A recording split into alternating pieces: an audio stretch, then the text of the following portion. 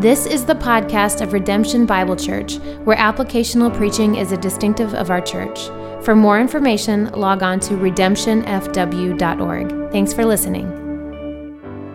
Acts chapter 15, let me read our text for us this morning. We're going to be in verse 36, Acts 15:36. The author of the book of Acts, Luke, writes this. He says, "And after some days, Paul said to Barnabas, 'Let us return and visit the brothers in every city where we proclaim the word of the Lord and see how they are.' Now Barnabas wanted to take with them John called Mark, but Paul thought best not to take with them one who had withdrawn from them in Pamphylia and not gone with them to their work. And there arose a sharp disagreement, so that they separated from each other. Barnabas took Mark with him and sailed away to Cyprus. But Paul chose Silas and departed, having been commended by the brothers to the grace of the Lord. And he went through Syria and Cilicia, strengthening the churches." You make a decent substitute, Courtney. I mean, decent, but thank you, Drew. All right, so we haven't talked about this yet, and I feel like maybe we got to talk about this a little bit. I know you're probably sick of talking about it already, but bear with me. Let's talk about the slap this morning. You know what I mean by the slap? You know what I mean, right? This happened, and there's a lot that has been said that could be said about the slap. But here, right or wrong, just to tell you a little bit about who I am, the thing that stood out most to me is how well Chris Rock took a slap. You know what I mean? He was up there, all of a sudden, smack, and this is Will Smith. I mean, the guy is like, he played Muhammad Ali. He reared back and really got him, and I thought, Chris Rock did a great job of like, oh, okay, wow, kind of laughed it off a little bit and went on his way. Didn't drop his notes or anything. Didn't run out and attack the guy, which is what Drew would have done. But he kind of held himself back. Here's what that revealed to me. Somewhere along the way, Chris Rock learned how to take a hit. And if you wait to this moment, you're too late. If you're waiting to this moment to learn what you're going to do when the hit comes, you're already too late. You can't wait for conflict to arise to prepare for conflict. You have to prepare early to enter into that conflict. Now, what does Chris Rock and Will Smith have to do with Redemption Bible Church this morning? Well, here's what I want to say to you. This may be shocking to some. Interpersonal conflict with other believers is inevitable. Now, hopefully not at slap level, but there's been temptation moments in my life, but for the most part, I want to say to you that there is conflict coming. Some of you have already experienced conflict. And if you haven't, it's coming. So here's what I want to say today. This is it. Be ready when conflict comes. We need to be ready when conflict comes. I want to dive into this text a little bit and pull out from here 4 actions to take to help us be ready when conflict comes. So here's action number 1. Write this down. I will be motivated by the mission. I will be motivated by the mission. And I want your eyes to fall on, again, verse number 36 as we take this really interesting story in the book of Acts. The story of Paul and Barnabas separating ways. What happened? What can we learn from that? Well, look at verse 36. "And after some days, Paul said to Barnabas, 'Let us return and visit the brothers in every city where we proclaimed the word of the Lord and see how they are.'" And that's good. That's awesome. You see, this is what we see in the book of Acts. The book of Acts is the story of the gospel going forward from Judea, Samaria, to the uttermost parts of the world, and that's happening through the planting and the strengthening of local churches. So Paul and Barnabas are going out, they're preaching the gospel. People are believing the gospel. And as that happens, the churches are being planted and now strengthened. And one of the reasons why, the main reason why we wanted to study Acts is to remind us all of this mission that we're still on as a church, to proclaim the gospel, to see the gospel moving forward. That's the mission. And we decided to preach the entire book of Acts, which we knew was going to take time because we wanted to repeat over and over again, this is the mission, to preach the gospel, to plant churches, to see churches strengthened, to preach the gospel, to get that out, and that mission should unite us. That mission should be something you think about, not just here on a Sunday morning, obviously here, but beyond here. Tomorrow, be thinking about the gospel mission. And on Tuesday, thinking about this mission you have been called to preach the gospel to every creature, to see people saved, churches strengthened, so on and so forth. Why? Because the mission is incredibly unifying. Let me give you an example of this. Darren, if you don't mind being noticed again, would you stand over here in the corner? And then if I could have Jared, would you go in that back corner back there for me, if you would, please? Yeah, Caleb, back in that corner is perfect. Then you one more guy. Blake, would you come over here to this corner up here? Now, these guys are far apart. I said Jared. I do this every time. It's fine. It's all right. Jaden, Jared, same thing. It's fine, but you're fine. Just go ahead and go. So these guys are far apart. They're angry with one another. But walk to me, if you would, please. We'll just walk here to me. Go ahead. You can walk to me. All four of you guys. Just make your way over here somehow, some way.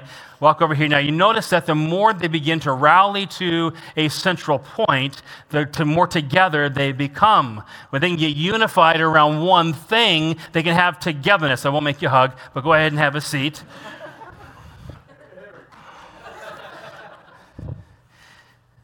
Give Jaden a hug too, would you, for giving his name wrong? Would you just, I don't know why I keep doing that to that poor kid. It can be a powerful thing when a church is united around mission, a powerful thing. Paul and Barnabas were united around mission. And even though they still separated. Can you imagine if they weren't? Could you imagine what would happen if they didn't have the same mission? So I want to call us all to that passionate mission of gospel proclamation. But obviously we're all there already, right? Everybody in this room is already fired up for gospel ministry, correct? Are you though? Everyone here who's serving in the church for this one purpose, to see the gospel go forward, right? Because that's why everybody always serves in the church forever, right? And people aren't ever motivated by the wrong things, are they? Very quickly, you can see in the local church, there are a lot of things that can motivate us. Our hearts are fickle, and other motivations capture our hearts all the time. Let me give you a couple of things that typically capture a heart that bring conflict. One thing that can capture your heart very easily and bring conflict is the motivation of significance. Significance. My identity is wrapped up around my service in the church. And what I mean by that is what people think about me. I want to be up front. I want to have the applause of men. I want adoration. And it's not quite that bold. Very often it appears more subtly in, well, they just never notice what I do. Now, there's something to be said about needing to acknowledge and appreciate good labor. But if you're doing this so that others will see you do it, that's a really bad motivation. Is it true that sometimes we're motivated by that? Yes, it is. Some people in local church get motivated not by mission, but by control. I want it my way. I know how this should be done. I know what this should look like, and it better be done, and it better be done my way. And if you argue with that, if you don't see my way, then obviously I'm mad at you because you don't believe what I believe, that I am the gift to the church, that I see things the right way. And so therefore there's conflict because there's a desire for control. Or how about this, people-pleasing? Anyone ever get hung up on people-pleasing? You know, when I first started in ministry, I really believed in my heart that I could do it in such a way to make everybody happy with me. Any guesses as how long that lasted? I mean, it just doesn't. People get upset with you over the silliest things. How many of you all love the great chairs in the room? You love the great chairs? Go ahead. You can raise your hand. Just fine. I'm going to do this a couple times. Yeah, all right. How many of you would like blue chairs instead? Like blue chairs? So let's give all the blue chair people sit over here, and the gray chair, and then I'll say go, and we'll just have at it. And what I would do early on in ministry is like, okay, so we got gray people and blue people. Let's do every other chair. That'll make everybody happy. Oh, I hate how that looks. That looks ridiculous. Why did you? And nobody's happy. And if you think you can go through life and do in such a way to please people, well, I'm sorry. It's just never going to happen. And that should not be our motivation. So just stop and think for a moment. Be honest. Can you think about other motivations that drive your ministry in the church? Why do you serve? Why are you here? And I'm hoping it's for the right thing. Do you think about the mission? Look at me now. Do you think about the mission you're called to beyond Sunday morning? This past week, man, you lived the whole week. How often did you think about, we got to get the gospel out? We got to strengthen churches. This is the thing I'm called to. Or if you're honest, can you say that your life was probably driven by other things? Man, if we can get on mission, it's so unifying. But even then, there's conflict. And so be comforted by this. Number 2, so I'm going to be motivated by mission. I'm going to be comforted by the commonality. Be comforted by the commonality. And here's what I mean by that. Take a look at this. This is, we're going to pick it up in verse number 38 again and see this. So verse number 38. Sorry, verse number 37, if you will, 37. Now, Barnabas wanted to take with him John called Mark, and Paul thought best not to take with them one who had withdrawn from them in Pamphylia and had not gone with them to the work. And there arose, what does your Bible say? Sharp disagreement, so that they separated from each other. There was a sharp disagreement. And when you study this out, it's really interesting in the original text. We often hear this story, and it's kind of taught like, well, there's Paul and there's Barnabas, and they kind of had this disagreement. So they kind of got together and were like, hey, can I bring John Mark? I'd rather him not come. That's fine. We'll just go over here. And okay, great, we'll go over here. And very, very nice, very sweet. And that's not what occurred. The language indicates when it says that Paul thought best not to take, a translation of that could be he kept deeming it not wise. In other words, this kept coming up, and Paul kept saying, no, we're not taking him. No, we're not taking him. And Barnabas, who, by the way, happens to be John Mark's cousin, kept on saying very strongly, and this argument went so that there was a sharp disagreement. Harsh words were probably shared. In fact, John MacArthur says this is not an amicable parting. They were in sharp disagreement regarding John Mark. Now, hold on a second. Who was it that's arguing here? Paul and Barnabas. This is Paul and Barnabas. Just look back over the last several chapters in the book of Acts. Barnabas and Paul and Barnabas, and they went to all of these churches and they preached the gospel. So God do incredible things. In fact, look back in verse number 15 at what the Jerusalem council said about them in verse number 24. Since we have heard that some persons, this is a 15:24, this is a letter, you know how it happened. There was this great debate going on. The Jerusalem council meets. Now they're sharing their decision about this with the rest of the church. So verse number 24 says this, since we have heard that some persons have gone out from us and have troubled you with words, unsettling your minds, although we give them no instructions, it seemed good to us, having come to one accord. It's really interesting how Luke compares what it looks like to be in unity and what it looks like to not be in unity. But to one accord to choose men and send them to you with our, look at this, beloved Barnabas and Paul, men who have risked their lives for the name of Jesus Christ, our Lord Jesus Christ.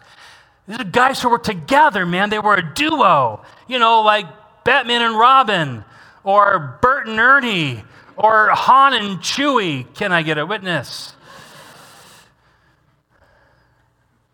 Godly men, church. Godly men who God greatly used, and they're fighting. So when we are in a church and we have this contention that goes on with other people, what's our first reaction? Give me your face. Let me see it on your face. What was your first reaction when conflict comes up? It's like, I hate that when conflict comes up. And we get to believe that, this shouldn't happen. In a sense, that's true, but it does. And it's very, very common. Exceedingly common. Too common. In fact, we see it all throughout the Bible. Here's Galatians chapter 2. And in Galatians chapter 2, we have this from Paul. But when Cephas came to Antioch, I exposed him to his face, because he stood condemned. Before certain men came from James, he was eating with the Gentiles, and when they came, he drew back and separated himself, fearing the circumcision party. And the rest of the Jews acted hypocritically along with him. So even Barnabas was led astray by their hypocrisy. So here it is. Now, two, again, godly men having conflict. It's common. Say it's common. Come on. It's common. Book of Philippians. This is one of the sweetest books that Paul wrote. He was very complimentary to the church at Philippi. But at the end of it, we see this. I entreat Euodia and I entreat Syntyche to agree in the Lord. Why do you have to say that? Because they were walking in disagreement. Yes, I ask you, true companion, help these women who have labored by my side with me in the gospel together with Clement and the rest of my fellow workers whose names are in the book of life. There are these people who had worked alongside Paul, and they had conflict. Have you had conflict in the church? Have you had disagreement with other believers? It is common. Now, is it okay? Is that what God wants? Here's 1 Corinthians 1 to make that really clear.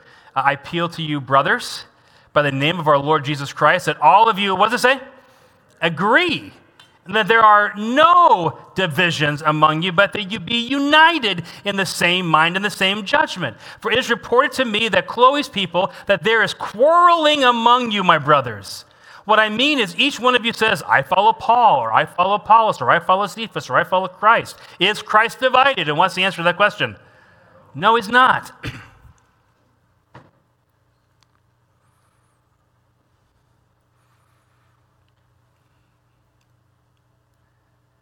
Does God want conflict?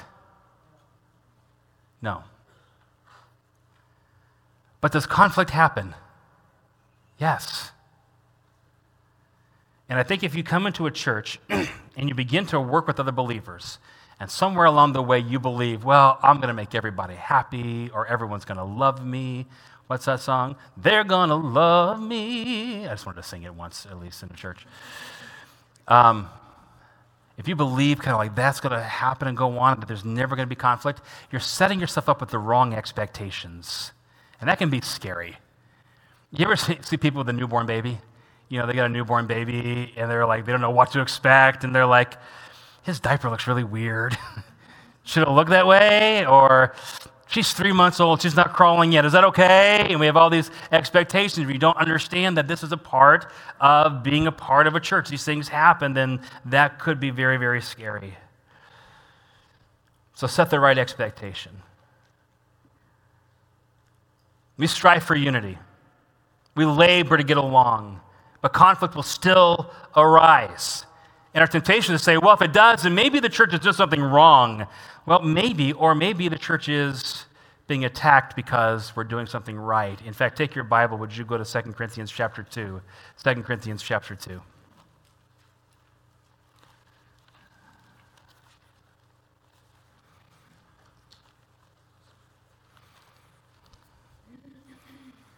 We already saw in the verse I just shared with you about the conflict that was going on in Corinth, and how Paul came in and he admonished them for the conflict and the division that was there. In between 1 Corinthians and 2 Corinthians, there's actually another letter. This is the third. 2 Corinthians, he says, is the third time I've written to you, so there's a letter in between. And Paul really addressed some of these issues and addressed some of the sin that was going on. And what happened was the church had some church discipline on some folks because of the conflict that was there. But now it was time to reconcile, and the people were repentant, and they weren't sure what to do. So Paul gives instruction in verse number 5. Now, if anyone has caused pain, he has caused it not to me, but in some measure, not to put it too severely, to all of you. For such a one, this punishment by the majority is enough. So you should rather forgive and comfort him, or he may be overwhelmed by excessive sorrow. So I beg you to reaffirm your love for him. So personal conflict happens, and Paul's encouraging, because of the gospel, show forgiveness and reaffirm your love. Now, all of that's important because of verse number 11. Look at verse number 11. So we should not be outwitted by who? Satan, for we are not ignorant of his designs. In other words, church conflict is how the enemy divides people. It is a part of what he does. So when I say comfort is a weird word, well, here's what I want you to know. If you've experienced conflict, you're normal. And chances are, it's the attack of the enemy on us, and we have to be careful about that. So what do we do then? Well, it brings us to point number 3. I'll be motivated by mission. I'll be comforted by commonality. And now I want to focus on this. I will be taught by the truth. I will be taught by the truth. And I want you to go back to Acts chapter 15. So here's what we're going to do. I'm going to read this story together with us, and I want you to read it along with me, because at the end, I'm going to have us decide who was right here. Was Paul right or was Barnabas right? So get your heads on here a little bit. Let's think about this as we read. So here's verse number 36. And after some days, Paul said to Barnabas, "Let us return and visit the brothers in every city where we proclaim the word of the Lord and see how they are." Now Barnabas wanted to take with them John, called Mark. But Paul thought best not to take with them one who had withdrawn from them in Pamphylia and had not gone with them to the work. And so there arose an agreement and they separated. All right, so who here would say, I believe that Barnabas was the guy in the right? You know, he wanted to show grace, he wanted to show love, he wanted to be patient, he wanted to endure with people. How many here would say, I think Barnabas was in the right? Go ahead, raise your hand. Okay, several of you there. Okay, how many people say Paul? Paul was like, no, this guy was there and he left. We didn't leave. We continued to press in. This guy gave up too early. He's not ready for this. He needs more time. How many would agree with Paul? Okay, so Barnabas people, Paul people. Okay, if a Barnabas person is near a Paul person, would you punch him? No, I'm just kidding. Don't do that. We can't decide. And here we are with God's word in front of us, and we're sitting here talking. I've studied it all week. By the way, it seems, as Luke is writing this, that Luke is probably siding with Paul because of how this is written. But it's not like it's super clear. It's not like he says, and Barnabas was wrong and Paul was right. I mean, it's confusing. And here's what's interesting about that. That's why I love the Bible, because the Bible is so much like real life. Because in interpersonal conflicts, it's often very confusing. And it's hard to figure out who's in the right and who's in the wrong. Wouldn't it be awesome if we could just easily say, well, you're wrong and she's right and that's it? But it's very rarely that easy. Man, I wish God would have given us some more instruction than just this, don't you? Like, wouldn't it be awesome if God had told us what we do when people sin against us? Wouldn't that be great? I wish that God had, how many here would say by vote, yes, I wish that God would have given us instruction. If you believe that, just say aye. Yes, well, good news. He did. Take your Bible, go to Matthew 18. Matthew chapter 18. Now, I need to say, when it comes to this, in one sense, I'm going to lay this out really simplistically. I want to acknowledge there is a ton of complexity that if I preached all of that, would be here for several hours. All in favor signify by saying, okay, I didn't think so. And I'm not so much talking about when is it right to leave a church, when is it not right to leave a church. There's some discussion there when you get into doctrinal differences and mission differences, and there's a lot of complexity. I'm focusing mainly on interpersonal relationships here, okay? You tracking with me on this? You and your brother and what to do with all of that. This is clear, so I want to look at this together in God's Word. This is Matthew 18. And I want to look at verse number 15. If your brother sins against you, go and tell him his fault. Read these next words with me, please. Between you and him alone. I'll keep reading. If he listens to you, you have gained your brother. If he does not listen, take one or two others along with you, that every charge may be established by the evidences of 2 or 3 witnesses. If he refuses to listen even to them, tell it to the church. If he refuses to listen even to the church, then let him be to you a Gentile and a tax collector. Okay, so pretty simple. Step 1 is what? Go and talk to him. So easy enough. Step 1, you go and you talk to your brother. That's step 1. Then what's step 2? Take some witnesses with you. So step 2, we're going to bring some witnesses with you and go to him. And if he doesn't return at step 2, then what do we do? Step 3 is bring it to the church. Okay, easy enough? Step 1, clear? All right. Where do you think this falls apart the most? Without question, step one. Like 90% of the issue, more than that, 99% of the time, it falls apart right here. Now, I believe the majority of issues are settled at step one. Rarely do we have to get to 2, and very rarely do we have to get to 3. But we don't even do 1 right. So I'm going to make this super, super, super clear and super easy. You need a couple of volunteers here. So let me grab Brandon and Jay. You guys are right here handy. You may grab Brandon and Jay. How well you guys are getting along right now? Okay. Because that's about to change. All right. So let's say that Brandon sins against Jay, okay? Brandon has sinned against Jay.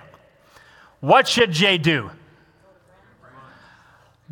Someone said slap. Someone in the first service said slap him too. I was going to say, notice that he's bigger than I am. Yes, don't slap him.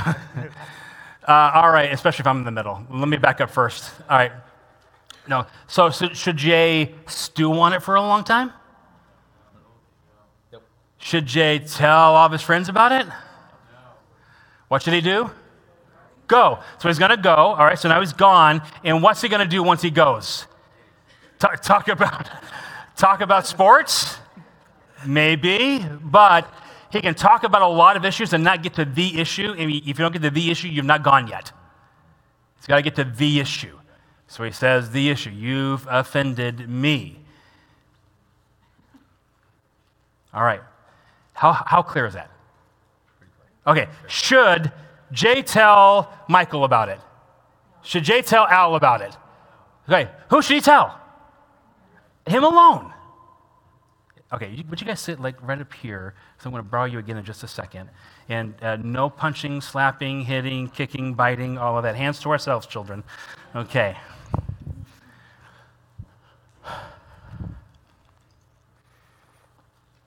Do you know how important this is to God?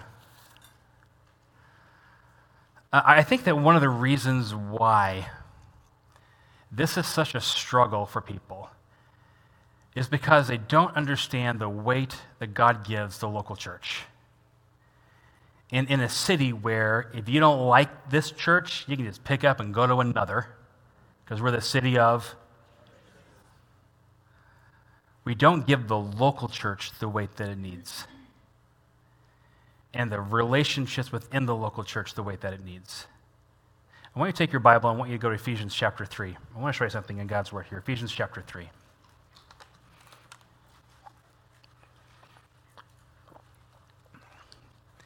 We've already seen that a device of the enemy, we know his schemes. And his schemes is to get people to fight one another, to divide the church. Okay, well, take a look at Ephesians chapter 3 to see why it's important to see that. Look at verse number 20. This is so awesome. This is how chapter 3 ends.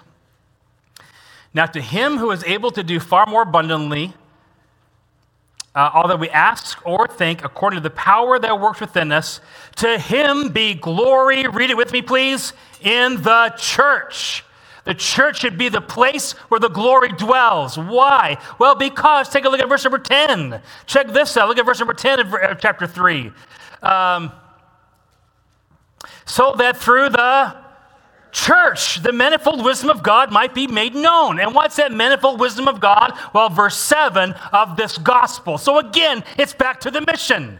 The mission of the church carrying the gospel out to the world so that the world can know about the gospel. And that's to happen within the local church.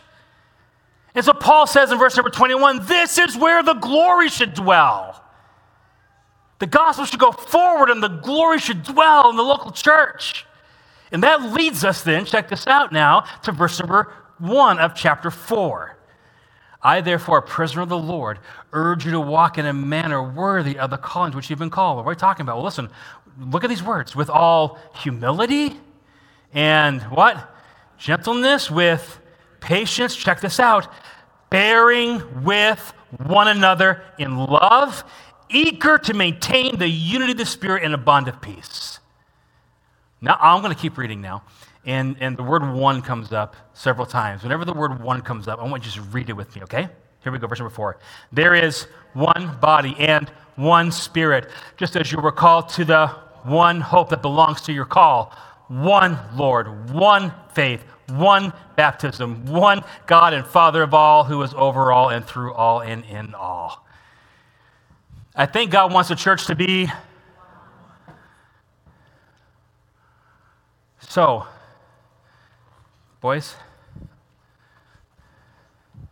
here's Matthew 18:15 again, because here's what we know. We just baptized 7 people between 2 services today. God is at work. Do you believe it? I believe he's only begun to work. I am not shy to say that I pray that revival breaks out in Fort Wayne, Indiana. I want to see thousands come to know Jesus Christ through the work of our ministry, not for the glory of our ministry or for the glory of a name, but for the glory of Jesus Christ. I want to see that happening. And I believe God will do it. I believe God can do it. And I believe the enemy knows it. And so therefore the enemy is going to be attacking. And so if your brother sins against you, go and tell him his fault between you and him alone. And work through that. Get these issues settled. Thank you, guys. Have a seat. It's very important to get these things restored and to get these things cared for. It's the church, and God wants the church.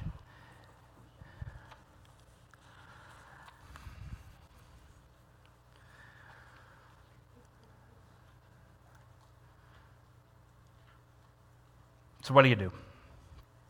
Well, if there's an issue that you have and you know someone sinned against you, the Bible says that, or maybe you realize you've sinned against someone. You ever have that? Like you realize, oh man, I sinned against that person. So does the Bible have any instruction about what we do if we realize we've sinned against somebody? If you're going to lay your gift down at the altar and they realize that your brother has something against you, leave your gift at the altar and go and be reconciled to your brother. Make a beeline to make it right. And I want to encourage you, man, if you need to do that, if you know that you've sinned against someone or someone sinned against you, either way, go to them. Go to them. Yeah, but they should come to me. Yes, they should, and you should go to them. Both are true. Get together. Make it happen. Make it right. Does God want conflict? But here's a question I want to end with. Can God use conflict? Because maybe you're here and you've had some conflict and you've tried to make it right and it just didn't get reconciled the way you wanted it to or the way it should have. I have lots of relationships that way where I have done everything I can to lead people to truth.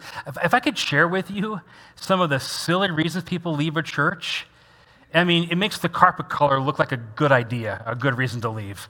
Like some of the things I've experienced and be like, you're leaving over that? Okay. But having said that, you go and you try to bring reconciliation, and it just doesn't come together. What does God do with that? Well, look at verse 40 of Acts 15. But Paul chose Silas and departed, having been commended by the brothers to the grace of the Lord. By the way, I think especially because of verse 40 is why I would say Luke probably sides with Paul in all of this, but regardless, here's just number 41. Check this out. And he went through Syria and Cilicia, strengthening the churches. God was still at work. And even the conflicts within the local church could not stop the work of God. And I want you to be comforted this morning to know God is going to be at work. Listen, not just in spite of the conflict, God works through the conflict. God can take the conflict that you experience and he can work it out to bring himself glory. So here's the last action. 4 actions for you this morning. I'll be motivated by mission. I'll be comforted by the commonality. I'll be taught by the truth. And lastly this, I'll be restful in the results because God is going to do a work. Romans 5 is such an encouraging chapter in its entirety. But Romans 5 verse 3 says this, not only that, but we rejoice in our sufferings. Why? Because I hate conflict. I hate that suffering. But check out what God does. Knowing that suffering produces endurance, and endurance produces character, and character produces hope. And hope does not put us to shame because God's love has been poured into our hearts that the Holy Spirit has been given to us. Man, God is at work. Put your hope in the love of God when you're in the middle of a conflict and watch Him do incredible things. And God does incredible things. The church was still strengthened. And check this out. Through the conflict, God actually restores all of these relationships. If we were to look at 1 Corinthians 1, we're not going to turn there, but in 1 Corinthians chapter 9, Paul comes back and talks about Barnabas, and he talks about Barnabas in a very favorable way. He and Barnabas were restored. It was so encouraging to see. But check this out. This is 1 Peter chapter 5, verse number 13. What happened to Mark? Whatever happened to that guy? So Paul didn't like him. He didn't want to get in ministry with him. What happened with all of that? Well, interestingly enough, 1 Peter 5:13, this is Peter writing, or Cephas. Remember, he's got tons of names. Rocky, one Bible translation actually translates his name Peter to Rocky. True story. If your Bible does that, you can leave it up here at the end of the service, and we'll take care of it. 1 Peter 5:13 says this, "She who is at Babylon, who is likewise chosen, sends you greetings, and so does Mark." What do you say? My son. My son. Paul apparently was restored to John Mark, because you see this in Colossians 4. This dude, my fellow, I didn't practice his name, I forgot to, okay?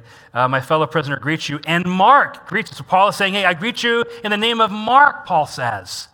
The cousin of Barnabas, he was with Paul there. And in fact, you see this at the end of 2 Timothy. Luke alone is with me. And he says this, get Mark and bring him with you, for he is very useful to me for ministry. Isn't that awesome?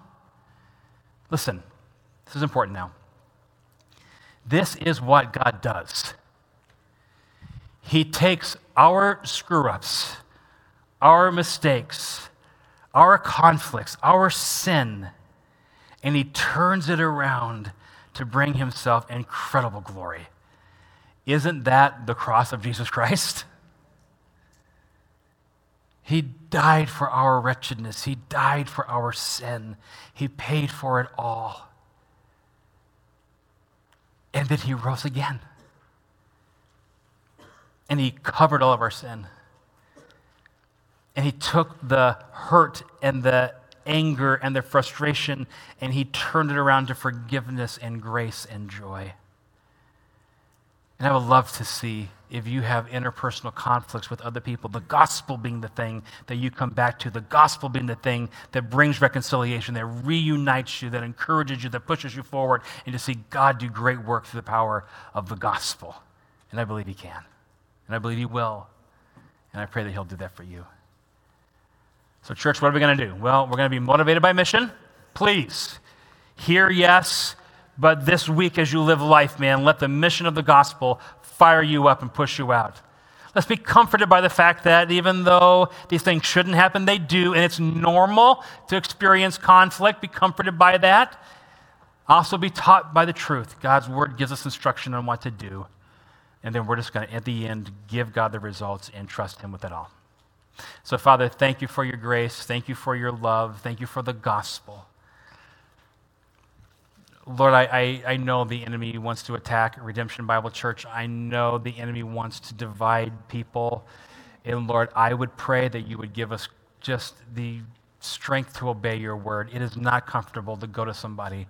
It is not comfortable to sit down and have these conversations. It's so much easier to put it under the rug, to use some excuse to say, this is not, this is something other than what I should do. But the reality is Your word would have us to go and to talk and to work these things out.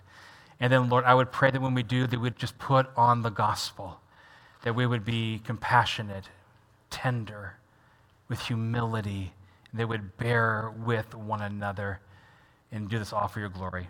Protect our church, Father. Use us for Your glory in Christ's name. Amen. Thank You, Redemption. You are loved.